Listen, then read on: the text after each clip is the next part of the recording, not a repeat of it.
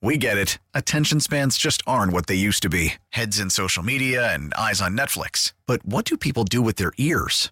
Well, for one, they're listening to audio. Americans spend 4.4 hours with audio every day. Oh, and you want the proof? Well, you just sat through this ad that's now approaching 30 seconds. What could you say to a potential customer in 30 seconds? Let Odyssey put together a media plan tailor-made for your unique marketing needs. Advertise with Odyssey. Visit ads.odyssey.com.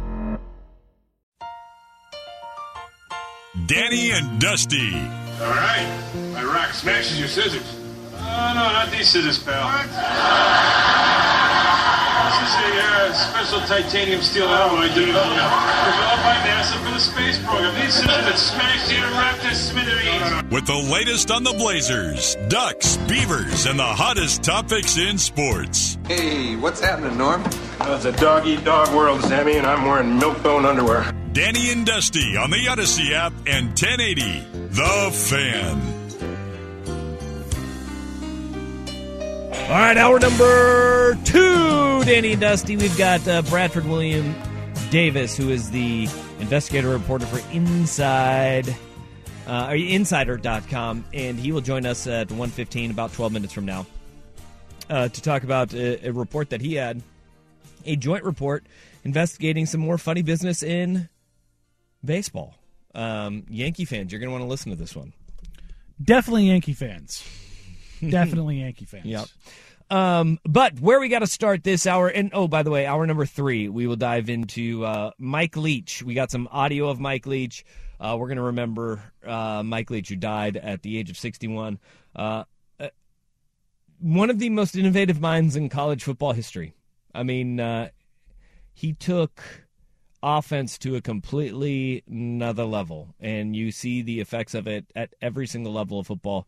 We'll talk Mike Leach in hour number 3. But right now, we got some meat on the bone from Week 14 in the National Football League. We talked a lot yesterday, Danny, about Justin Herbert's 39 for 51 night for 367 yards, a touchdown, and no interceptions. It was historic in several ways, including, we talked about yesterday, his 70% completion percentage with 50 or more attempts and no interceptions. Mm-hmm. He actually also broke a tie with Patrick Mahomes.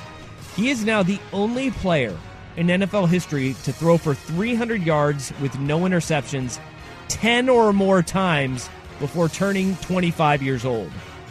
That is crazy to think about. Also, his one touchdown, he joined an elite class.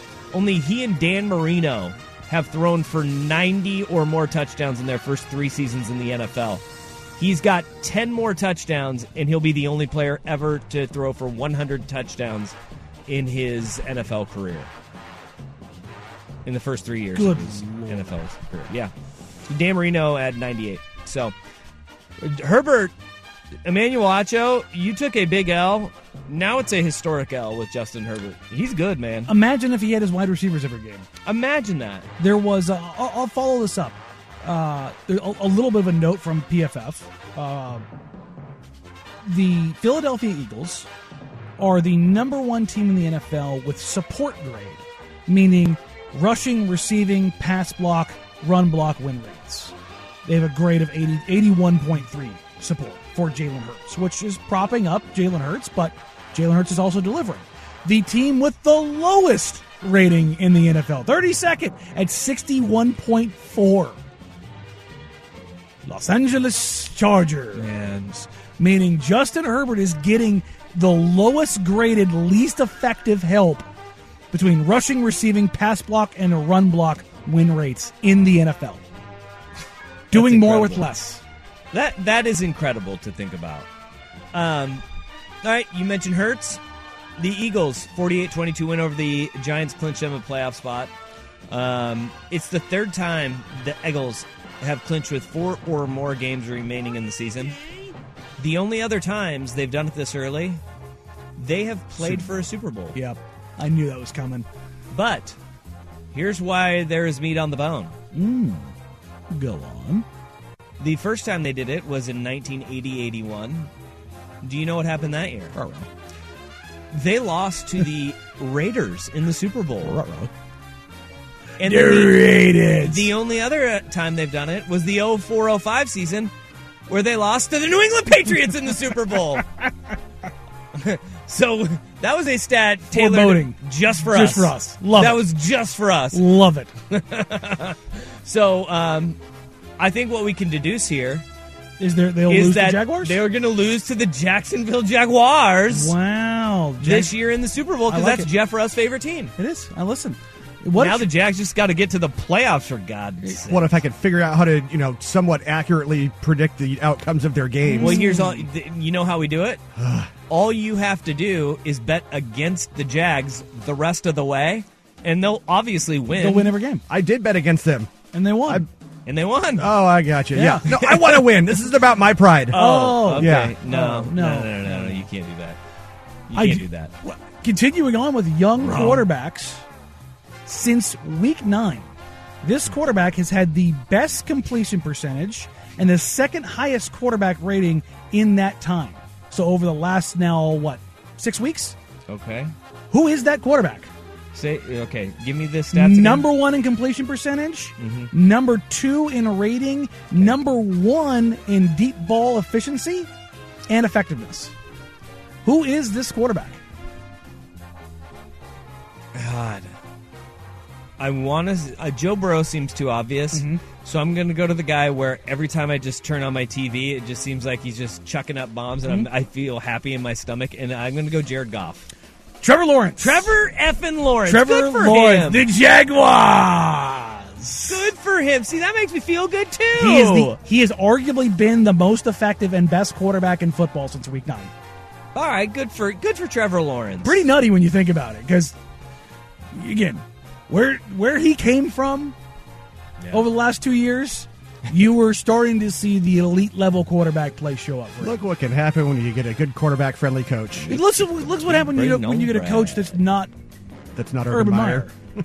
I think that's really the moral of the story. Really good point, guys. 2 really good points. I got 2 Detroit Lions pieces for you. The first one, they beat the Vikings 34-23, which we all know. It not only kept their playoff hopes alive, but unveiled Minnesota as the frauds that they are. Yeah. It was also the 5th game in a row Detroit has scored 25 or more points. 5 games in a row at 25 points. Do you know the last time the Lions franchise accomplished that feat? 5 games of 25 or more points?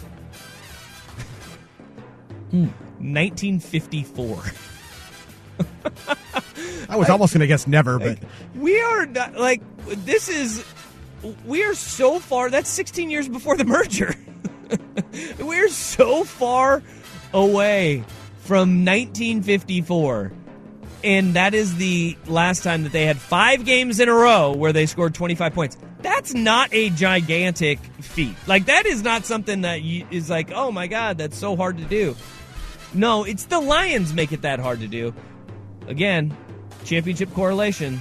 Last time they did it, they played for the NFL championship, and they lost to the Browns. Listen, I love it, and I'm in keeping with the Lions. It's not a stat. It's Okay. not a number. Yep. It's not anything other than a quote from Penei Sewell about Dan Campbell. Yes. This from Penei Sewell following their win. Dude's got some nuts on him, bro. It's as simple as that. That's Penei Sewell on Dan Campbell. I think everything there checks out. Love it. Yeah. Love Linemen it. need to do more interviews. No, listen. When we were at Thank Pac-12 you. Media Day, every time we saw an offensive lineman come up, we were like, yes! Yeah. Linemen are the best interviews, always. Because they're dirty. They're dirty They are humans. grimy people. And I love them. Every minute of them. All right, Brock Purdy became the first quarterback to beat Tom Brady while making his first career NFL start. 6-0 Brady was heading into that game. He's now 6-1. How good was Brock Purdy? He had a quarterback rating of 134 Sunday.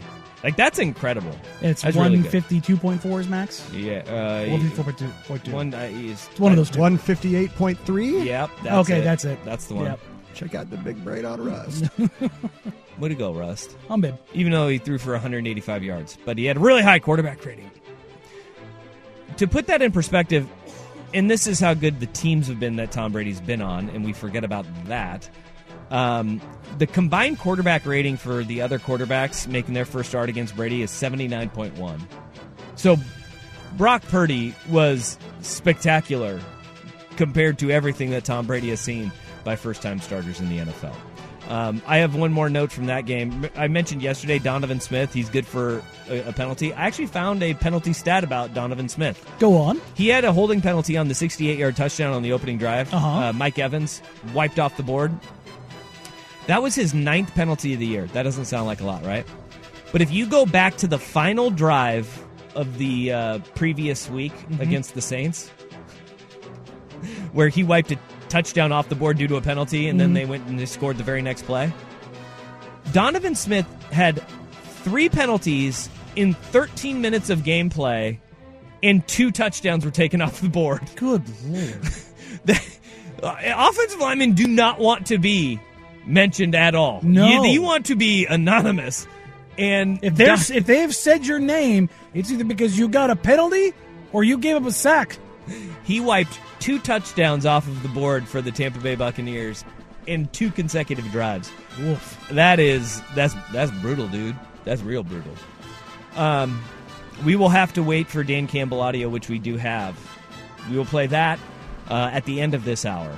But we must stay on the clock because the clock is important when we have a guest. And coming up next, I think y'all are going to enjoy this interview. Bradford William Davis. He's an investigative reporter for Insider.com. The report that he dove into most recently about Major League Baseball up to more funny business, he will join us next. This is Danny and Dusty on The Fan. We get it. Attention spans just aren't what they used to be. Heads in social media and eyes on Netflix. But what do people do with their ears? Well, for one, they're listening to audio. Americans spend 4.4 hours with audio every day. Oh, and you want the proof? Well, you just sat through this ad that's now approaching 30 seconds. What could you say to a potential customer in 30 seconds? Let Odyssey put together a media plan tailor-made for your unique marketing needs. Advertise with Odyssey. Visit ads.odyssey.com. This speech is my recital. I think it's very vital to rock around. That's right. On time. It's tricky. Here we go. It's tricky to rock around. That's right. On time. It's tricky. Danny and Dusty on The Fan. It's tricky to rock around. 118, Danny and Dusty with you. Joining us now, we are very pleased to have the investigative reporter for Insider.com, Bradford William Davis, kind enough to take a few minutes for us. How you doing, man? Thanks for taking the time out of your day. Yo, Danny, really happy to be here. Thank you. All right. I guess where we're going to start, you had an awesome piece up at Insider.com. We have linked to it on at Danny and Dusty on Twitter if you want to go and you want to look at it. But you teamed up with Meredith Willis to dive into what seems to be a problem going away in Major League Baseball. I remember Rob Manfred talking about how baseballs will be consistent in 2022. And what you and Meredith Willis kind of dove into was whether or not that was accurate or not. On the surface, and the article goes into such great detail. We could sit here all day, and I don't know if we're going to get through all of the details. But on the surface, what did you and Meredith find when you were looking at baseballs across Major League Baseball? Yeah, so to very quickly set the stage, last year in our investigation for Insider as well, which you can read, we basically found that Major League Baseball had been using 2 different balls, using and manufacturing 2 different balls in the 2021 season, as well for that matter, too, that was rated. Basically, so one was heavier than the other, and the way that the way that the Major League Baseball had created the heavy and light ball, would result in performance changes based on which ball you get. Heavier meaning if it travels further off the crack of the bat. So that's something we found in 2021. MLB was like, yeah, we did it, but it was because of COVID. The juice ball. Seriously, that was I'm giving a paraphrase, but that was the answer Rob Manfred gave me in the summer. It's like, yeah, it's because of COVID, supply chain, yada yada. That's why all these leftover juice balls had to appear in 2021. Anyway, we still found some of those in circulation, as well as the deader ball, the lighter ball that MLB has committed to, in some of their public comments since Meredith and I have been working on this. But what we also found was a ball about 1 gram heavier than the deader ball. Remember, the way Major League Baseball adjusts baseball, you know, lifting it, making it heavier does make it, you know, does make the ball travel farther. Anyway, so that 1 gram heavier ball, we're calling it the Goldilocks ball because it's kind of like right in the middle between dead and juice. So not too heavy, not too light, not too dead, not too juice. You know what I'm saying? Just right. And we found 18-20% of our balls this year, the largest sample we ever had total of the season, which includes the playoffs, were, you know, fit in this category. And not only that, the same methodology that we used to find 2 different baseballs and show that it wasn't just random variation, but actually they were making, you know, heavy balls 1 week, light balls the next, and those production weeks didn't overlap. We found the same thing. These Goldilocks balls that were all made in different weeks that did not overlap with the dead ball. So you know, that was kind of the finding we found this year. The week has a position, but the data's the data. Wow. In layman's terms, can you describe what the difference is between these basically 3 sets of balls, the Goldilocks balls, the dead balls, and the juice balls? How much more efficiency or less efficiency, what real change is there between these balls? Because in full disclosure, Dusty over here is an Astros fan, so he's a big fan of cheating. Yep. Not a fan of the cheating. Have come to just like accept it. And there certainly feels to be, with the way Major League Baseball has handled this situation or not handled it publicly or privately, that there is a level of efficiency gained or lost depending on the higher end, low end, or the supposed Goldilocks balls. Like, what differences are we actually talking about fundamentally? Well, you know, I can't speak to the exact sort of like distance between a Goldilocks ball, a dead ball, and a juice ball hit exactly the same way.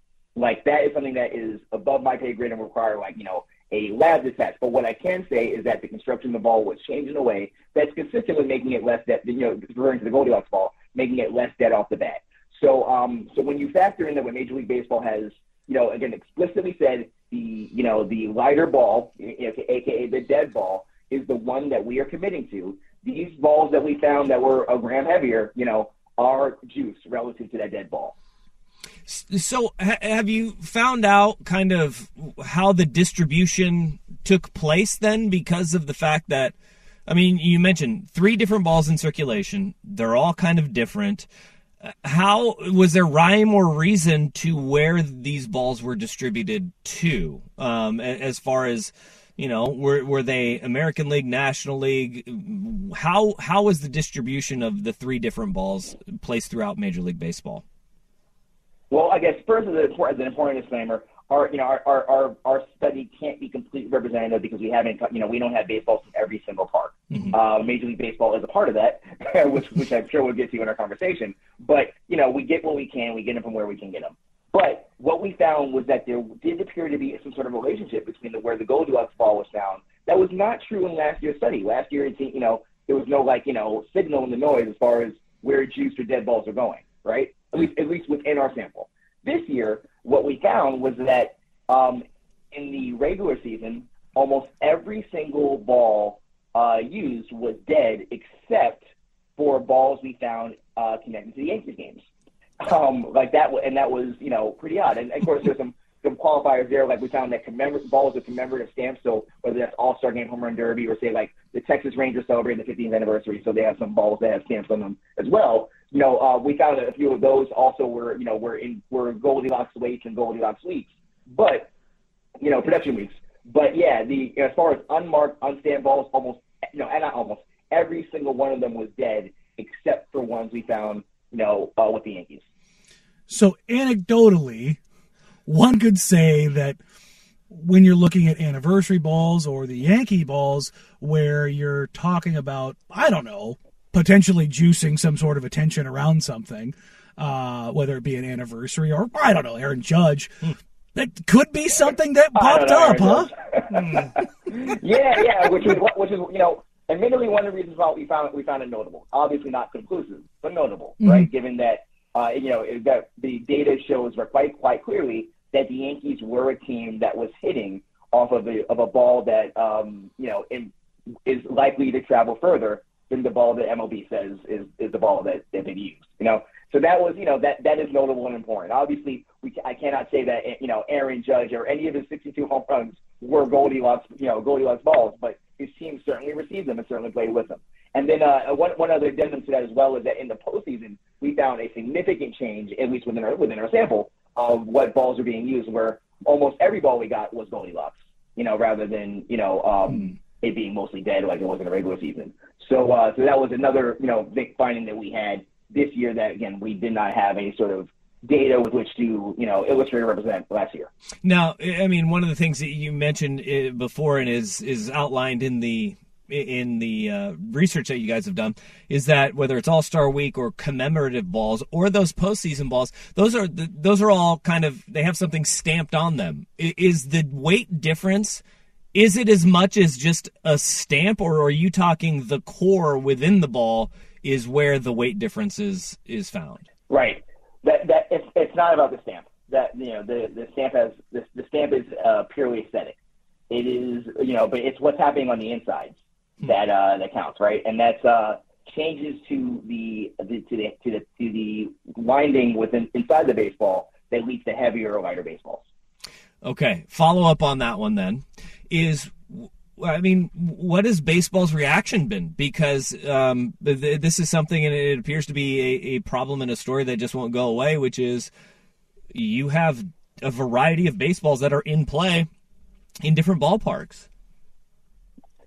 Man, I would love to know know the conversations going on in the commissioner's office, but I'll tell you what they told us, and that was that basically our it was completely wrong, and that and that there's only one baseball that they manufacture, and anything that falls outside of the ball that MLB has in the past described as the ball they want to use is purely random variance.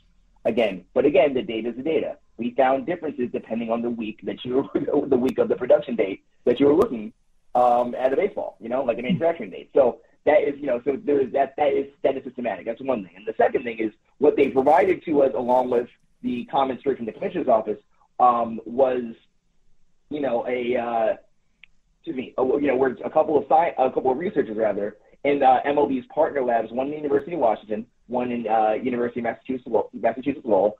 People who have been studying the ball in conjunction with Major League Baseball for the last few years. And both of them said that, based on our studies, we see no evidence of multiple balls, certainly not a third. I actually went and clarified with one of the researchers as to the methodology, because, hey, we're just talking science, right? I got no ego about this. And so it's like, so can you explain the methodology that you guys use with which to, determine what was what, right? And what data you were researching. And for the most part, they said, hey, we can't comment on it until Major League Baseball gives us approval. They said, the researcher over at UMass Lowell, I was like, I'll get back, I'm gonna get back to you from the league or whatever.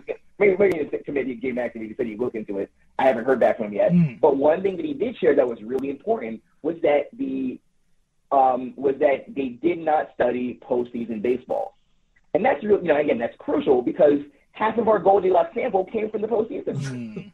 So basically what he admitted was that the data that Major League Baseball, and them were studying is different than the data that Meredith Rose was studying. And if you're going to look at different data, of course you're going to get different results. I find it hard to see how you would, get the same findings. And I would imagine that you would want to try and replicate the methodology to see if it's true or not. But what Major League Baseball did instead was, knowing that our study was looking at different information, they still denied it and used science, or quote-unquote science, to back it up. There's something in here that early on in the article that was really, really interesting to me. And it kind of shapes the entire discussion around this, considering where MLB is at in analytics, being kind of at the forefront of bringing in astrophysicists and rocket scientists and high-level thinkers in the world who are dealing with spin rates, launch angles, exit velocities, all of this hardcore math. And Alan Nathan, who was a league commission physicist, the quote you guys have in here is, he said the specs on Major League Baseball, they almost don't deserve to be called specs. They're so loose that the range of performance from the top end to the bottom end is so different. How is it in a world in baseball, and I don't know if you guys have asked this question, that those requirements, that those specs are so far apart in a sport where measurement is so key when you're talking about whether it's dealing directly with pitching or with hitting. My guy, I'm glad you said that. The rules, the Major League Baseball rules are broad enough that you can have 3 different baseballs that do 3 different things, and they're all legal. Again, that's insane. Many people, especially players, who call that, have often told me that's problematic. That's a real issue because you are changing the statistical environment with which baseball is played, and or which they make their money off of. Front office workers have told me that's problematic as well. Especially without any sort of disclosure, which is what every front office executive I spoke to told me was that they didn't hear anything about any sort of manufacturing or process changes here. And so that is arguably something that could that maybe could be a way of really getting past this, is just by simply tightening the specs so that truly you have one baseball that can be used. Otherwise, I think it's even still defensible, and this is just my opinion here, for Major League Baseball to want to try and search for a baseball that does what they want it to do. Whether they find it the league becoming too offensive pitching heavy, so long as you're disclosing it to every person who has or industry that has a financial stake in how the baseball performs, and there are many industries that do. Well, Bradford, surely if everything is on the up and up with Major League Baseball, they wouldn't mind one bit if you guys had the help of some players in this study, right?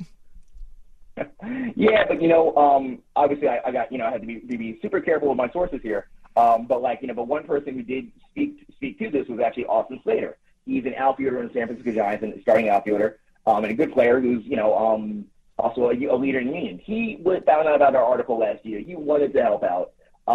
He reached out to Dr. Wills, and he was en route to sending some baseballs to her so that she could have, again, the most complete, robust sample of data with which to do a study again. When she, as I guess this was happening, somehow Major League Baseball found out. They reached back out to him, and they told him, hey, and I'm paraphrasing here, please read the article, don't give baseballs to Meredith. We don't really trust our science here. Trust our labs are better. And by the way, if we find baseball is getting sent out to, I guess, illicit third parties, we may fire people. And so he was like, all right, well, message received. I'm not going to do that. And so we actually did not get any baseballs from the Giants, save for one that Meredith happened to be at a Giants game, and the guy next to her caught a ball, like a foul ball or something like that, and gave it to her. And so that was the only San Francisco Giants day that we got all year. So that was disappointing. But I think it is quite, I think it illuminates a problem, which is again about disclosure. One of the last questions I've got for you is the specificity of the Goldilocks balls and when they were produced. There's this line because they're all batch coded, and the fact that you could trace back to when basically all these Goldilocks balls are made, and they're all basically made around the same time period. That has to elicit at least more than a dozen more questions about the process and where things are at, because if they're all being done in essentially the same batches or same time span, Major League Baseball has to be aware, don't they?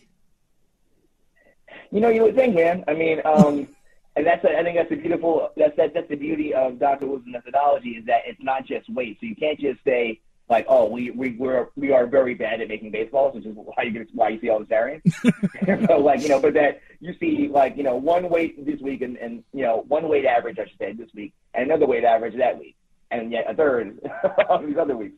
When you go back to that juice ball that you see manufactured, that is apparently not anymore, but still.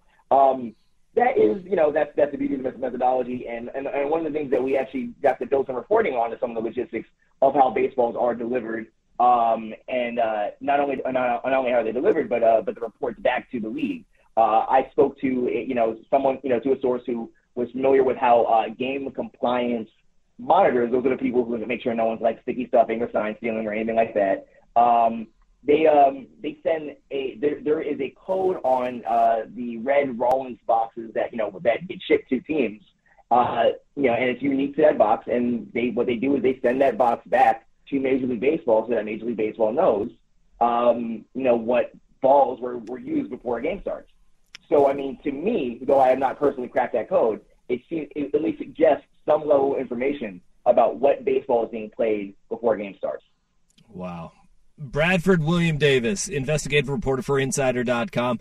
Go check it out. We have tweeted it out at Danny and Dusty on our socials at 1080 The Fan. And also go give him a follow. It is at BWD.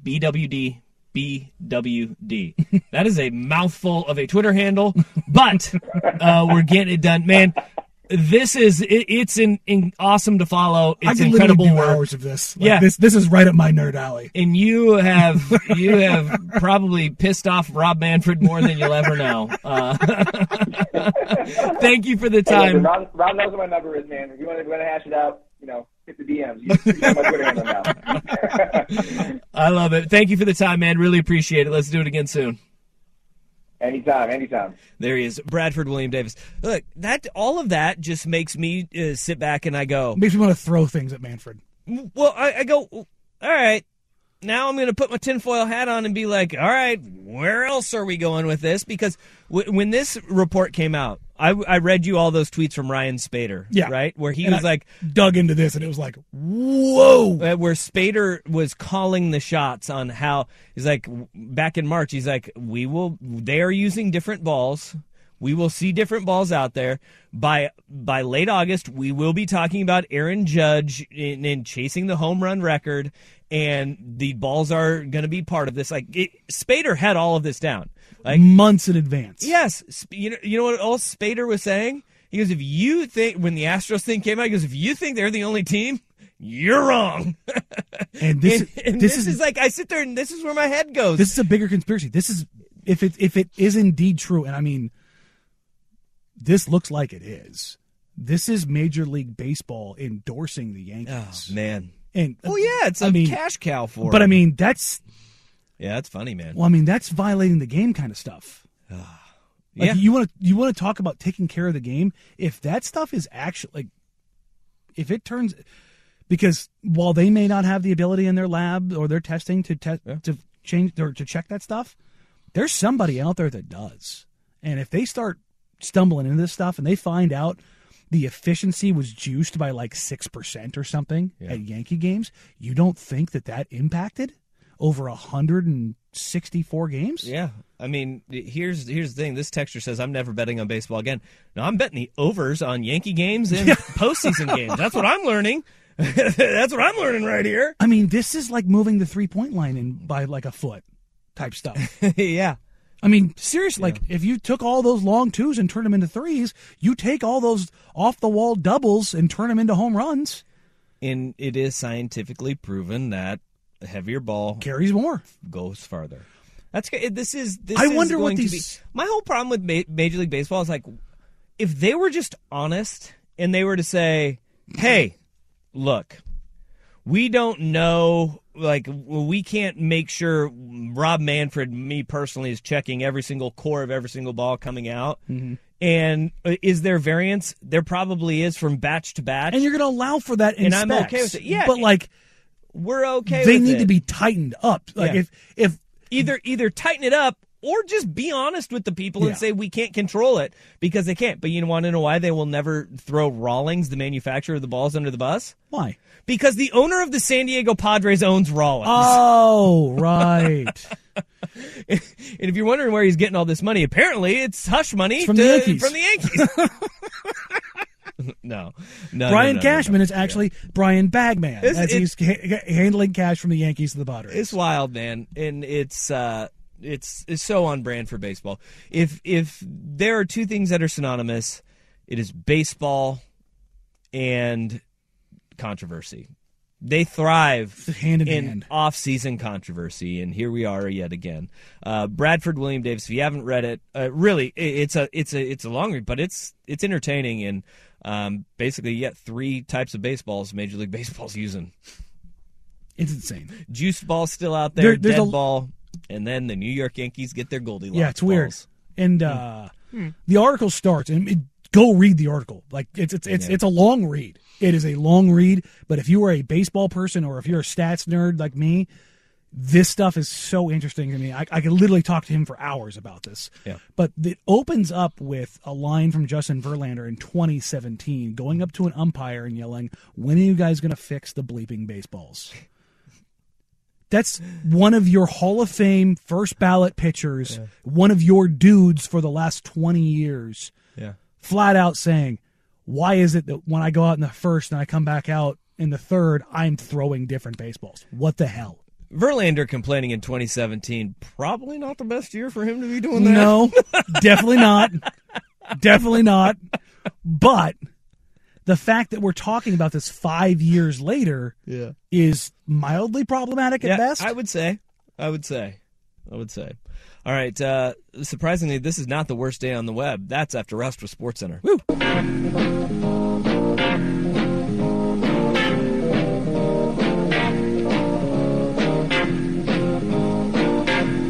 It's time for today's worst day on the web with Danny and Dusty on Odyssey and 1080 The Fan. Oh, really? That sucks.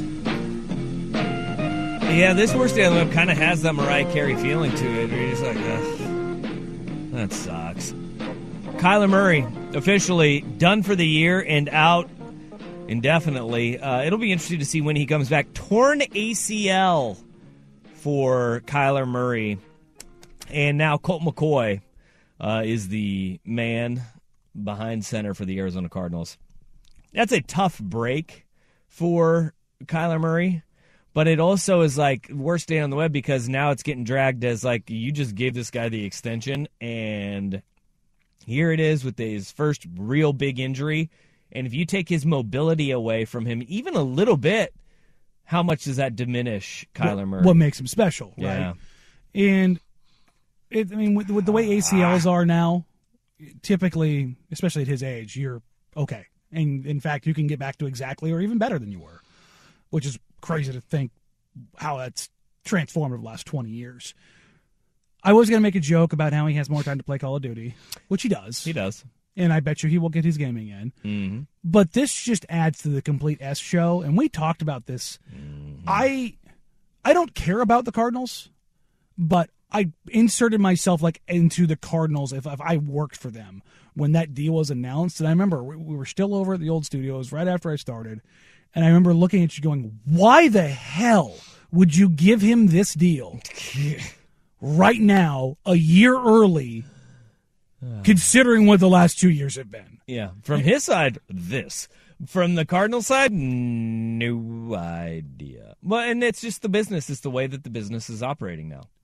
It's the way that the league is when you have a quarterback. When you're smart as a team, you don't commit earlier than you have to. Yes, but name a team that hasn't. The Ravens. The Ravens with Lamar Jackson, that is more due to they feel like, hey, you want to go roll that dice? You go roll that dice, and you go ahead and do it. If you're the now, Cardinals, if Lamar Jackson leaves, how did the Ravens look then? Because they're going to Tyler Huntley, and they're going to. But there you go. They're not going to be anywhere close to a window. The Cardinals, believe it or not, thought that they were in a window, and look at their roster. It appears that they should be. Look at every single weapon that they have.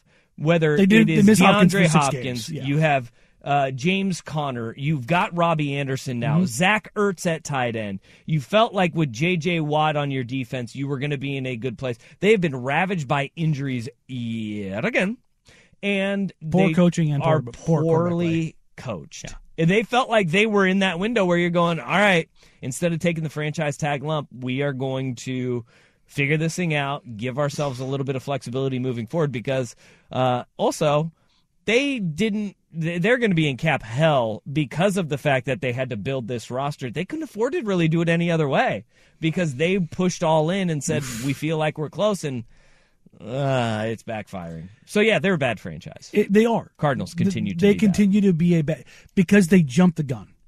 Yeah. They skipped a step. Because Kyler never showed even what Lamar has shown. Yeah. That's the thing is, and Kyler obviously is the better quarterback than Lamar when we're talking about a guy who can win you a game with his arm. The better football player is Lamar. Yes, yeah. clearly. Yeah. But all of the extraneous stuff. Now this is like taking chili that was already like, that's a little too spicy, and then throwing the ghost pepper in it and be like, how about now? How do you like me now? Because that's what this is now. Because now you're going to fire the coach because he's got a quarterback who's down for a year? Yeah. Because listen, Kyler's not going to be back until Halloween. Earliest. That's just the nature of this beast. Yeah. So he's going to miss, 6 weeks, 7 weeks of next season? 8 weeks? Yeah. Half the season? Maybe you do fire the coach.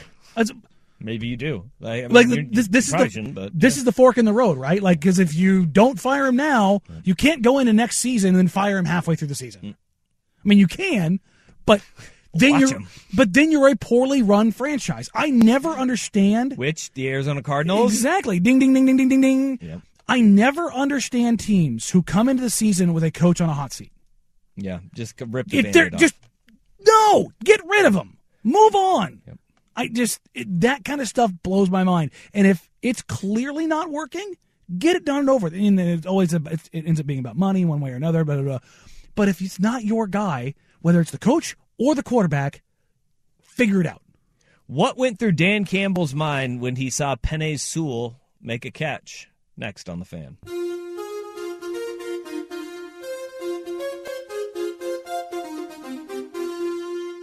Danny and Dusty on the Odyssey app and 1080 The Fan.